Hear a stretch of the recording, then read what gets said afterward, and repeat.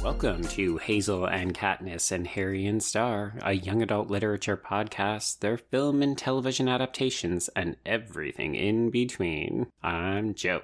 And I'm Brenna. And our show is created on the traditional lands of the Haudenosaunee, the Huron-Wendat, and the Anishinaabe on lands connected to the Toronto Purchase, Treaty 13 of 1805. And on the Tk'emlúps te Secwépemc territory within the unceded traditional lands of Secwepemcúlecw. And today's film, She's All That, is set in Los Angeles, the traditional home of the Tongva and Kizh peoples. And we have a guest today, Joe. We do indeed. It's my good friend Lindsay Travs. How you doing, Linz? I am good. I'm very thrilled to be here to chat about this movie. Yes, this is a staple of late 90s YA films. And of course, that means that, Brenna, you had not seen this before, right? No, I had never seen this before. And I had to sort of chip through a wall of disappointment because I thought that we were watching She's the Man, which I have seen and really love. And then I was mad at Joe that there was no Amanda Bynes in this movie. Yes, I definitely got some texts from Brenna being like, where's Amanda Bynes? Oh, is this not the soccer movie? Aw, I'm disappointed. Very funny. Very funny to me.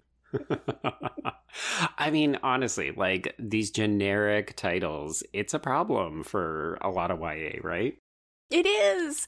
And definitely, you know, Joe jokes at my sort of cultural absences. I don't know why I haven't seen any of these movies. I was watching a lot of YA TV in the 90s. I'm 100% up to date on your Dawson's Creeks and your Felicities.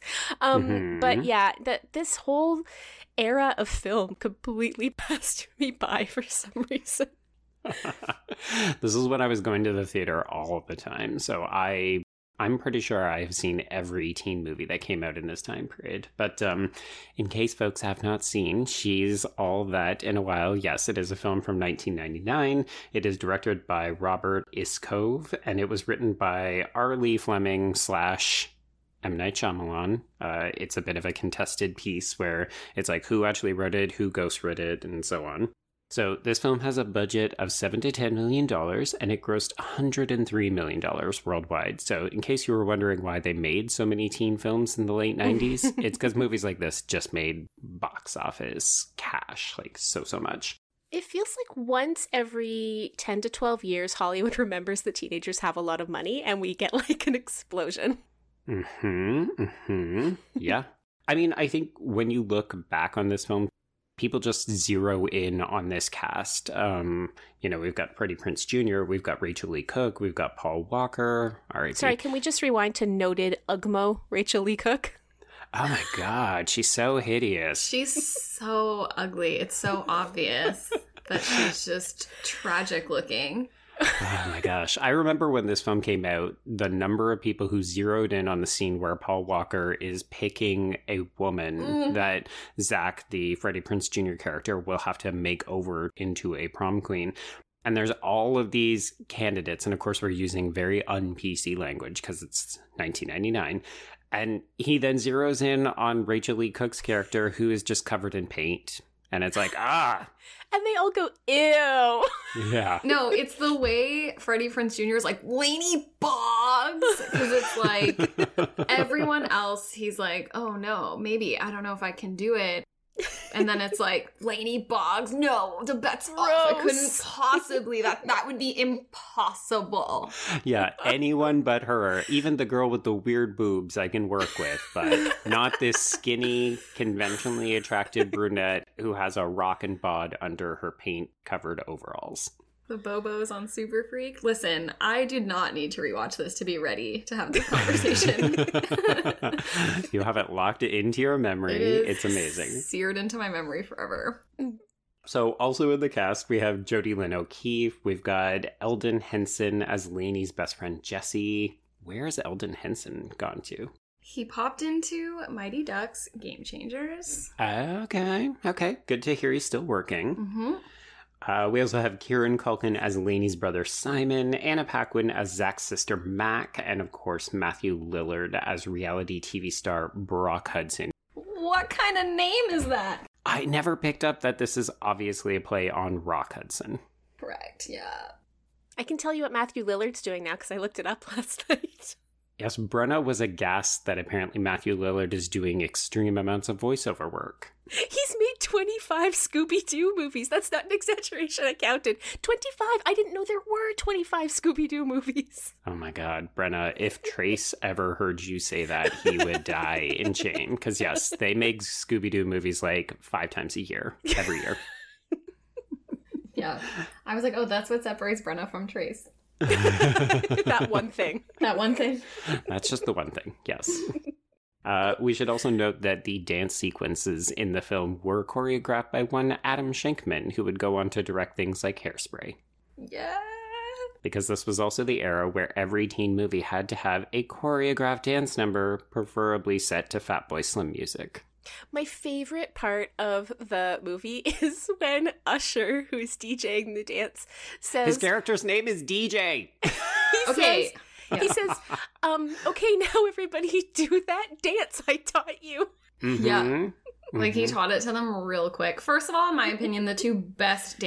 both of the dance scenes in this movie are the two best dance scenes in, 90s movie history. Absolutely. Mm-hmm. They're the best.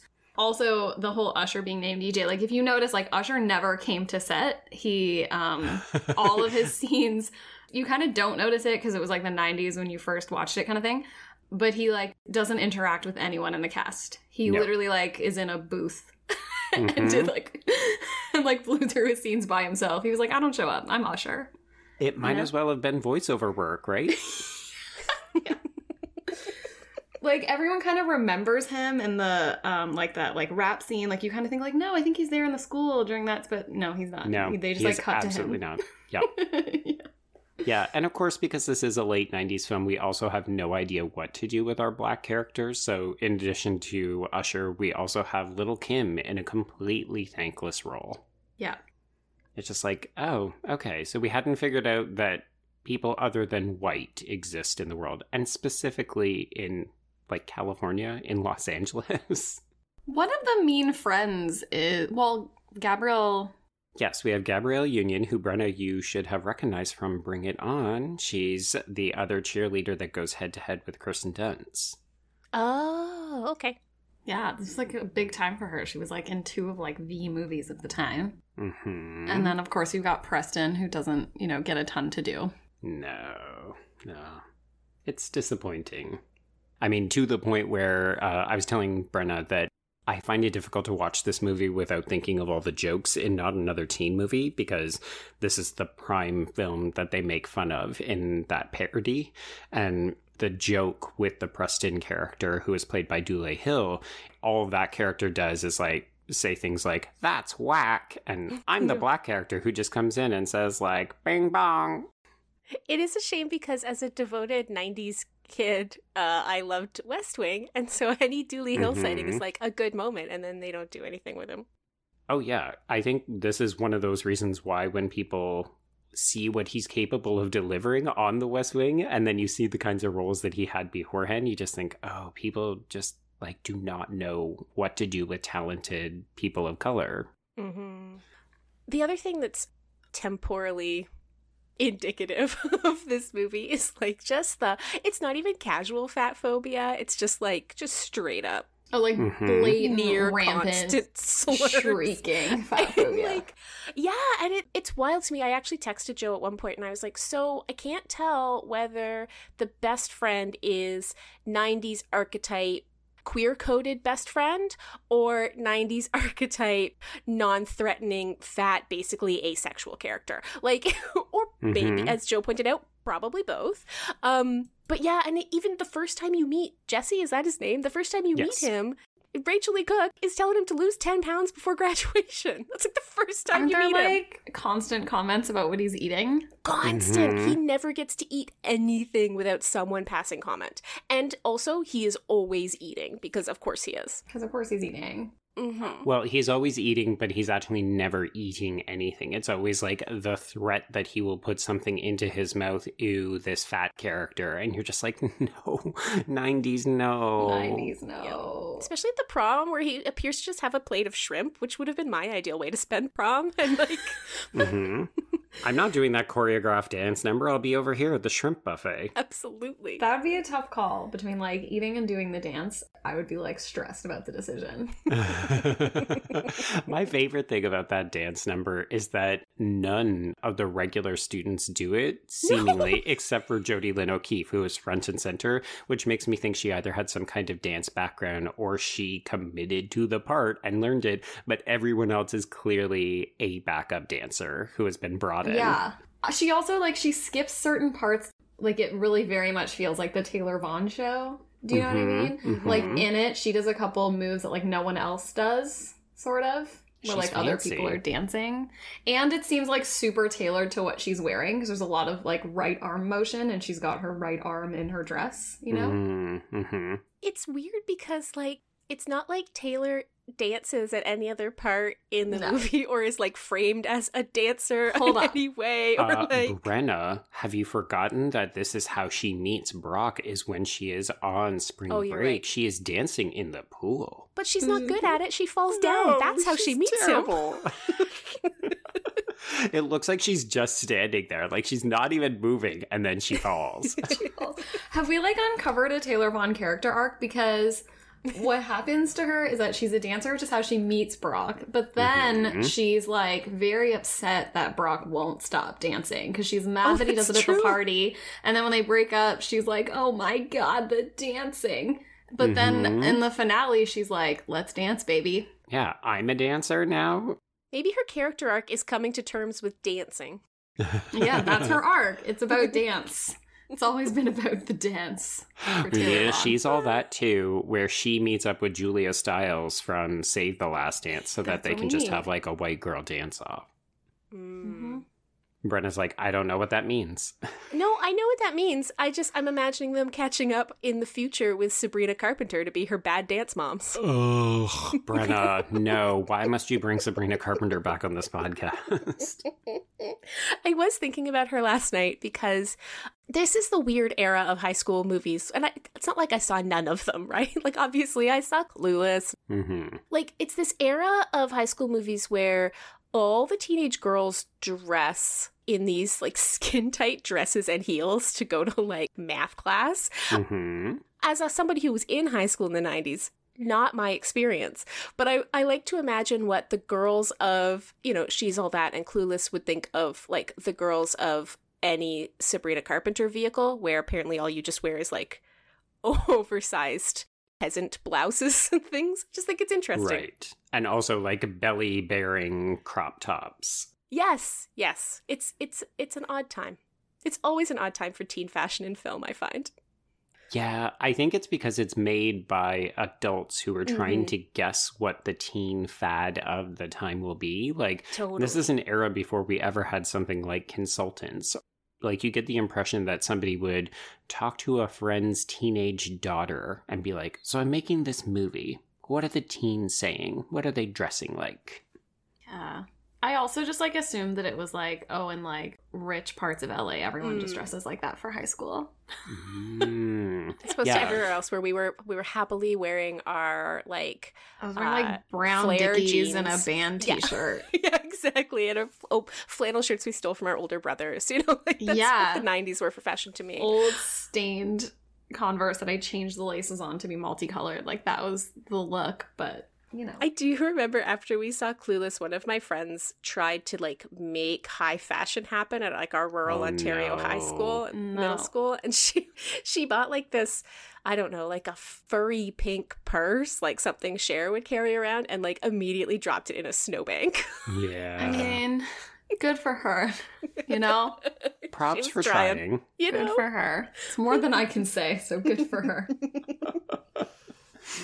Okay, so obviously we could have done this as a proper full-length episode because this is technically an adaptation of Pygmalion, but a lot of people see it as a more modern redo of My Fair Lady. But I wonder, what do you two think of the film?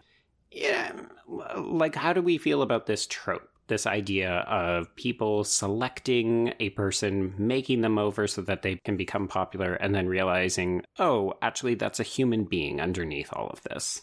Well, what I find fascinating about this interpretation of the story is how wildly superficial it is. I mean, Pygmalion is always a story about turning someone into something they're not, but both Pygmalion and My Fair Lady and some of the other adaptations that have existed it's as much about making the person fit in culturally to a different class of people or a different society.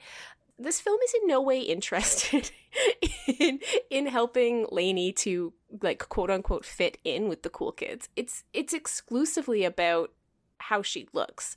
And there's no sort of like people come to see who she truly is, or like she comes to realize that some of the popular kids are like, okay. And I kept thinking, particularly with Gabrielle Union's character, that there was going to be some of that, but the film is really not interested in having that conversation at all, which is why, to me, this is a very surface interpretation of that particular story. Yeah, I agree. Because I think, like, the trope as a whole, there's some merit in the trope as a whole, because it kind of, in a way, is challenging this proposition that certain people are just of a certain class. So it's like has the opportunity to make challenges about, you know, if I just like knew how to carry a spoon correctly, I could have a completely different life, and it's completely random and silly. And like there's an opportunity to challenge that. But yeah, like you said, this is completely about looks, and then it's like, oh, the popular guy learns that she's cool. But it can't, like, instead of actually challenging anything, it only makes Lainey cool for being like not like other girls, you know, like Lainey's only like likable trait is that she's like not impressed by Dean Sampson's money or something. Like that's her only cool trait. Well, like, I mean, obviously there's a lot more to her, but like that's what makes her different. I don't think there is actually, though. Like watching this again, and a dead mom. Oh gosh, always the dead mom. Yes, of course. Always. I was actually shocked on this rewatch how little substance is given to the Lainey character. I think the film works because Rachel Lee Cook is really watchable. Like, she is so likable that you want her to best all of these uppity brats who have money and treat her like garbage. But really, there's nothing for that character. This is 100% Zach's movie where he learns how to stand up to his father and how to, like, it's really him being like, oh, I need to come to grips with my privilege, but not in an interesting way. Just like, oh, I'm rich and I'm cool with that. It's literally all about Zach learning from Lainey and like improving himself based on her, which is something like I always, oh my god, even like recently a friend had a very not like other girls conversation with a guy, and I'm like, just like no, like I don't know, but yeah, it's very much like Zach's like, oh, I can make decisions for myself and be free and create art. Like he learns from her. Yeah, and she's not even like that free spirit, like she does the art stuff because she needs cash. Right. And then he's like, well, this was a cool experience where I learned. Yeah, I really learned from this one time that I did experimental art. Although I will give credit, I think that there's a lot of unintentional comedy to be mined from Zach's interpretive hacky sack performance at the club.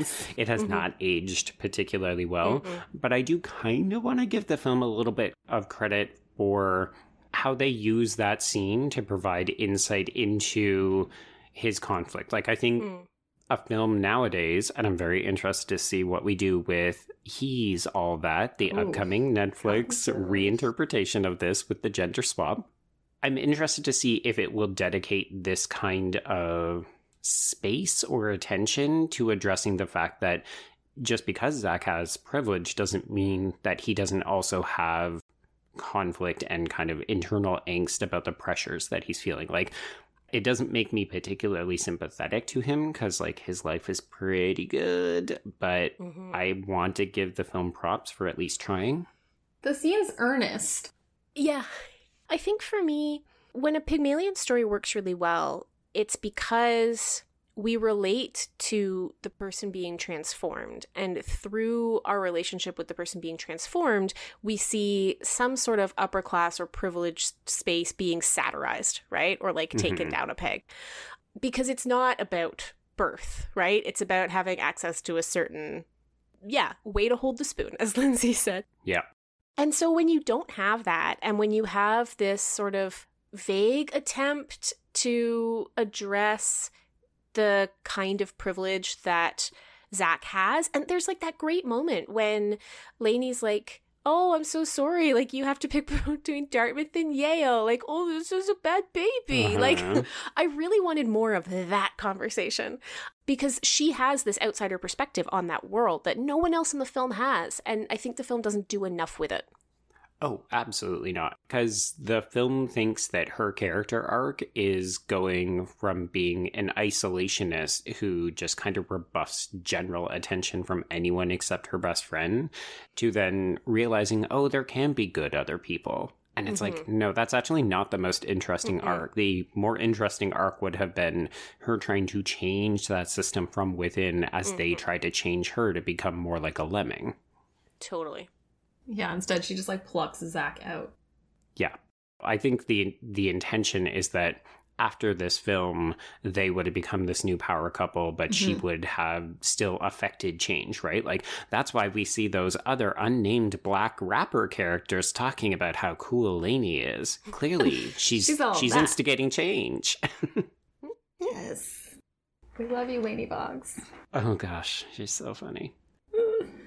Do we have any insight into the Anna Paquin character? Because every time I watch this, I can't help but think she's more interesting. Yeah, she's my favorite character in the whole movie. I want her movie. But also, she's kind of what you're talking about, Lindsay. She's the like, oh, you're different from other girls. I love Anna Paquin's character. I think it's funny because like she doesn't get a lot of screen time or a lot to do, but I also feel like she got the right amount of screen time and the right amount to do, because any more of her we would be like, who is she? We already have a cool girl in this movie. We don't need an, like, you know what I mean? There's already the cool girl character, and Paquin shows up, and what I love about her is that she's still the like rich hot girl. You know, she's still of that, but she makes a point of always being really kind to Lainey. Like, she's never mean to her. She's always like, I'm gonna fix your face, but like, you're pretty, and you all like, she's really good and kind to her. And then she gets her moment in the end. Like, she has her like, hey, you're cute, and it's like, good for them, you know?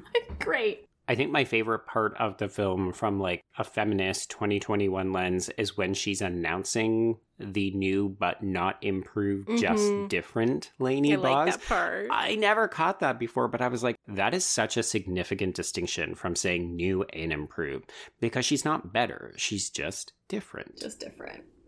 And she's not even all that different. She's just wearing a dress. Yeah, well, her hair. And they hacked off the bad wig, because holy mother, I never realized how bad that wig is. It's so bad. There's something about watching it like on Netflix on an iPad that like the resolution is so high and you're so close to the screen that like, oh man, these movies can get away with nothing. Yeah. They're not fooling anybody. The wig's bad. Oh, boy, I do love the delivery of when she's like, I have an idea, but you would really need to trust me. Like, those are not comforting words. No. Anybody, if you said that to me, I would say no, because you have to tell me exactly what you're thinking. Sorry, especially someone you literally just met, by the way. Yeah. Who's like, unclear motivations are to make you pretty enough for a party that you don't want to go to. Yeah. Can we talk about the dad a little bit? Yes. Oh, Kevin Pollak, yes. Great dads in this movie. So I really like him. And also, like, he's so checked out until he gives his, like, beautiful speech at the end of the movie, right? Like, he's so checked out that he doesn't even notice a soccer team is cleaning his house until they're almost done. It's one of my favorite jokes in that movie, how he's just randomly answering Jeopardy questions, naturally incorrect, and then random soccer boy who doesn't have a name gets the answer right. And yeah, you just see the light bulb go on. It's so funny. It's so good. Because it's supposed to be like he's so busy. He's a busy dad trying to keep the family afloat. Single dad, too, Yeah, right? busy single dad keeping the family afloat. As against Tim Matheson, Freddie Prinze Jr.'s character's dad of Animal House fame. Otter, just still a babe however many years later. Yes, absolutely. Still a babe now. That's it. I just wanted to say that Tim Matheson was hot. Okay, fair. That's all I had to contribute. Garbage character, not really a part, but Tim Matheson still rocking the good looks. But, like, it's cool, like, I mean, not to skip to your bingo card too quickly, but, like, it's cool that you got the Animal House guy in a movie like this. And he does, I think he shows up in Van Wilder too. Like, Van Wilder, too. Yes, okay. I think it's, like, cool that he, like, shows up in all these, like, new teen movies. Because he's such an icon of old teen movies. Yes, the old teen movies. It's like the generational baton. Although, notice how I said new teen movies to talk about She's All That. 1999. Oh, this is how you know we're old. The 90s were 10 years ago. Yeah. I hopefully texted Joe last night to let him know that we are now further away from She's All That than we were from The Breakfast Club when we were actual teenagers. So rude. I don't that like you said it that when we to do me. these things. It's, like, so rude. Can't believe you just said that. Oh, Brenna, you chose violence. I did. Sorry, everybody. Time passes. Absolute rudeness. Gosh. Okay, well, shall we play a quick round of YA Bingo since, Linz, you started the card off? Absolutely. Bingo! Not a good bingo. Okay, so Linz, you picked stunt casting. Is there another square that you would like to add? Sure. I will pick house porn. Yes. Like, you know, the party is absurd. It is humongous at Dean Sampson's sick house. Oh, is it Dean's house? Yes, I think so. Yeah.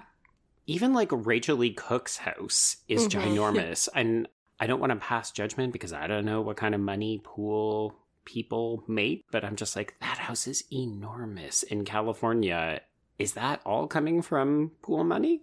Well, I think, like, I don't know. I mean, I think it's just like a movie thing. How, like, the people always just seem to have more money than you think. It's definitely supposed to portray, like, a huge wealth divide between them. Between her and everyone else. Yeah, they're Richie Rich characters. Yeah. But yeah, Dean Sampson's house. His So cool good. basement bathroom. Brenna, do you have any? Okay, I have to go with Forever Young because Oh my gosh. Freddie Prinze Jr. was already 23 when this movie was made, and Matthew Lillard was already 29 when this movie was made. Okay, but he's supposed to be older. He's supposed to be older. I don't think he's supposed to be 30. Oh my god, I feel so attacked because I just remember thinking like these were like hot adults and now they're so young. I'm like, oh god, Matthew Lillard significantly younger. But again, whatever, that's what Tim Matheson's for. It's like, hey, you can still watch this movie in lust. Exactly. Yes. I think there's a borrowed time vibe because we all know that this is, well, first of all, we have the prom as like the fixed endpoint, but also we know there's only so long that we're going to go before the bet gets revealed. Right. And that prom, that's a holiday climax, right? Joe, I swear to God, I'm putting it on there. you're going to have to change the name of the square. The prom is not a holiday. See, this is where I'm like, no, you clearly have not watched enough of these YA movies because the prom is a fixture of teen calendars. Then put prom on the freaking board. Oh, stop it. I'm going to go with musicality for the random dance number. Love it. I'm going to go with queer secondary character for Jesse, even though that's not confirmed, but it's also obviously It's true. so coded. Yeah. Yeah. I also thought, I mean, him and Mackenzie end up getting together, but I always kind of read them both as a little queer. Yes, especially I mean I know her line is supposed to be a punchline, but when she says I go to school with 500 chicks, I'm just like, that is vaguely lesbian to me. Agreed. I think that might be everything I have. Okay.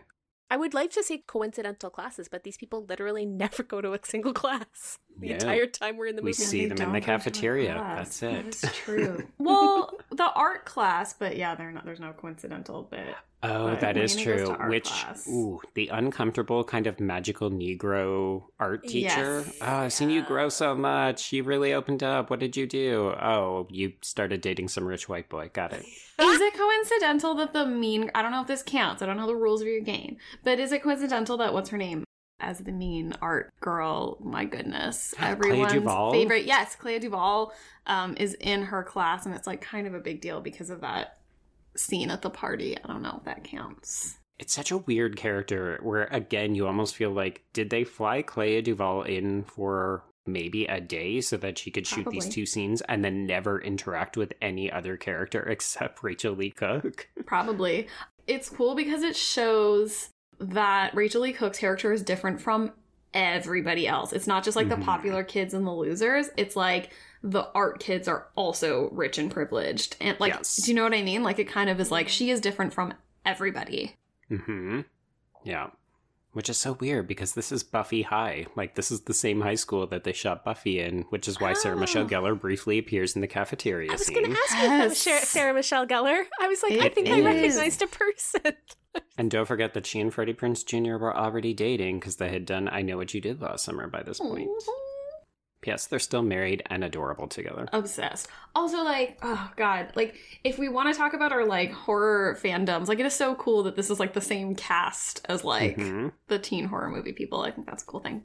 Oh, I know. Yeah. You can do 6 Degrees of Kevin Bacon from this film to so many teen horror films of the time. Yes. Yes. I'm going to add 2 friendship cards. So we have hollow friendship or romance for, I mean, pick the romance because Like, basically almost they're all all of them. hollow. Yeah. But I will say that as much as I don't like the way Rachel Lee Cook talks to Jesse about his weight, I do think the way he reacts to her is indicative of good friendship. Oh, yeah, Mhm. he's a good friend. Yeah. hmm A one-way friendship. Yeah. Indeed. Yeah, yeah. And then could we kind of say it's a rags to riches story? Because by the end of it, she has accrued a lot of social popularity. Yeah. Yeah. It's a minor stretch. Fancy rags to fancier riches. Yeah, Yeah. basically. Can we give it a Netflix connection since the reason we're watching this is because of the He's All That reboot that's coming? Absolutely. Yeah, I'll Yes. allow for that. Is either Mackenzie or Lainey a manic pixie dream girl? Oh, this is kind of a $64,000 question, isn't Hmm. it? Because she is in some ways so perfect. Hmm. I don't even know which one I'm talking about. Maybe both of them? Maybe both. Yeah. I don't know. Like, maybe not in like the truest sense. Like, you could jam it if you wanted to. Mm-hmm. Mm-hmm. Yeah. I feel like we would need to see more growth in Zach's character for that to be so. Because I know that he does like Mhm. learn to stand up to his dad or whatever. But yeah, I don't know. Like the Manic Pixie Dream person is usually like a life-changing character for the mediocre white Mhm. guy, right? Right.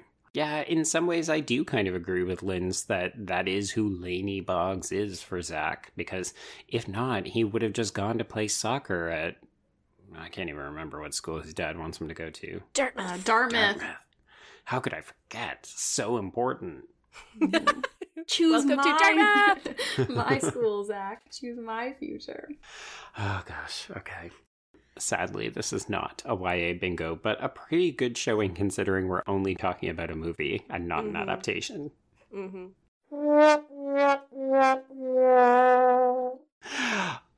Okay, well, I think that about does it for She's All That. So, Lindsay, if people want to get a hold of you, how would they connect with you on social media?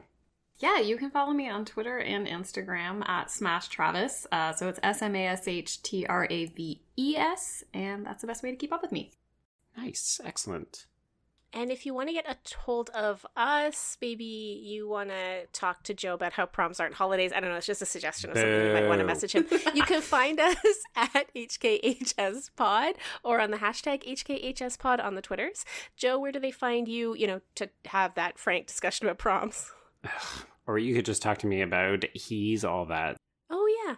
You can reach me at Be Still My Remote, and that's the letter B.